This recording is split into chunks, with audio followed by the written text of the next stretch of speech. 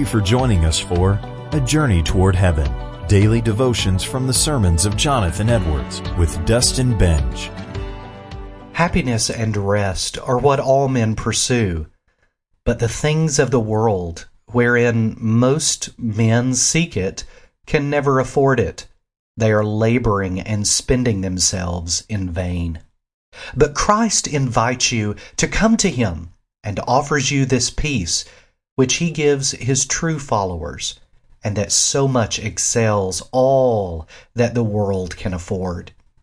You that have hitherto spent your time in the pursuit of satisfaction, in the profit or glory of the world, or in the pleasures and vanities of youth, have this day an offer of that excellent and everlasting peace and blessedness that Christ has purchased with the price of His own blood. As long as you continue to reject those offers and invitations of Christ and continue in a Christless condition, you will never enjoy any true peace or comfort, but will be like the prodigal, who in vain endeavored to be satisfied with the husks that the swine did eat. The wrath of God will abide on you, and misery will attend you wherever you go, that you will never be able to escape.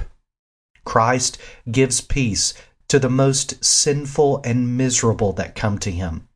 He heals the broken in heart and binds up their wounds. But it is impossible that they should have peace while they continue in their sins. There is no peace between God and them. For as they have the guilt of sin remaining in their souls and are under its dominion, so God's indignation continually burns against them.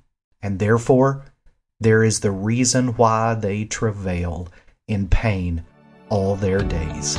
You have been listening to A Journey Toward Heaven, a daily podcast featuring the sermons of Jonathan Edwards.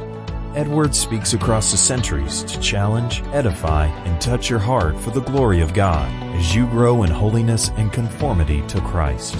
If you would like to order the book, A Journey Toward Heaven, please visit Reformation Heritage Books at www.heritagebooks.org.